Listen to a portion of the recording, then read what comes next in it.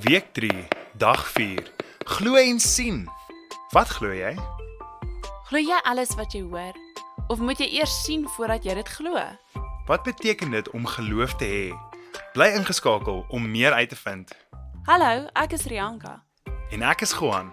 Hulle sê sien is glo, maar ek dink wat jy glo wys jou geloof. Ja, geloof is om te glo dit wat jy nie kan sien nie. Kom ons luister na wat Olivia met ons gaan deel vandag. Hy kan meer doen as wat ons droom. Hy kan meer doen. Jy het seker al gehoor dat jy moet glo en God moet vertrou. Om geloof te hê beteken nie dinge gaan maklik wees nie, maar dit gaan die moeite werd wees. Net soos die Israeliete dink ons ook soms dat dinge beter sal gaan as ons dit self hanteer en uitsorteer. Maar ons moet vertrou dat God weet wat die beste is vir ons lewens. Wanneer jy glo dat alle dinge deur God moontlik is, sal hy jou deur enigiets help. Al wat jy moet doen is om te glo.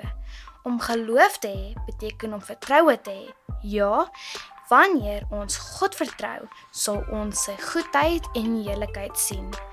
Amper soos jy vertrou dat 'n stoel jou gaan hou wanneer jy daarop sit. Jy glo dit net. Jy stop nie eers en voel aan die stoel nie. Jy gaan sit net. Net so moet jy God se woord glo.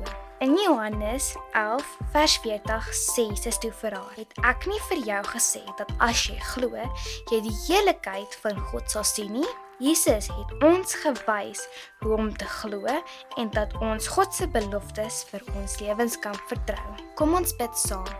Dankie Here vir u goedheid en dat ons u kan vertrou. Ons plaas ons vertroue in u en wil vir u heerlikheid lewe. In Jesus naam, amen.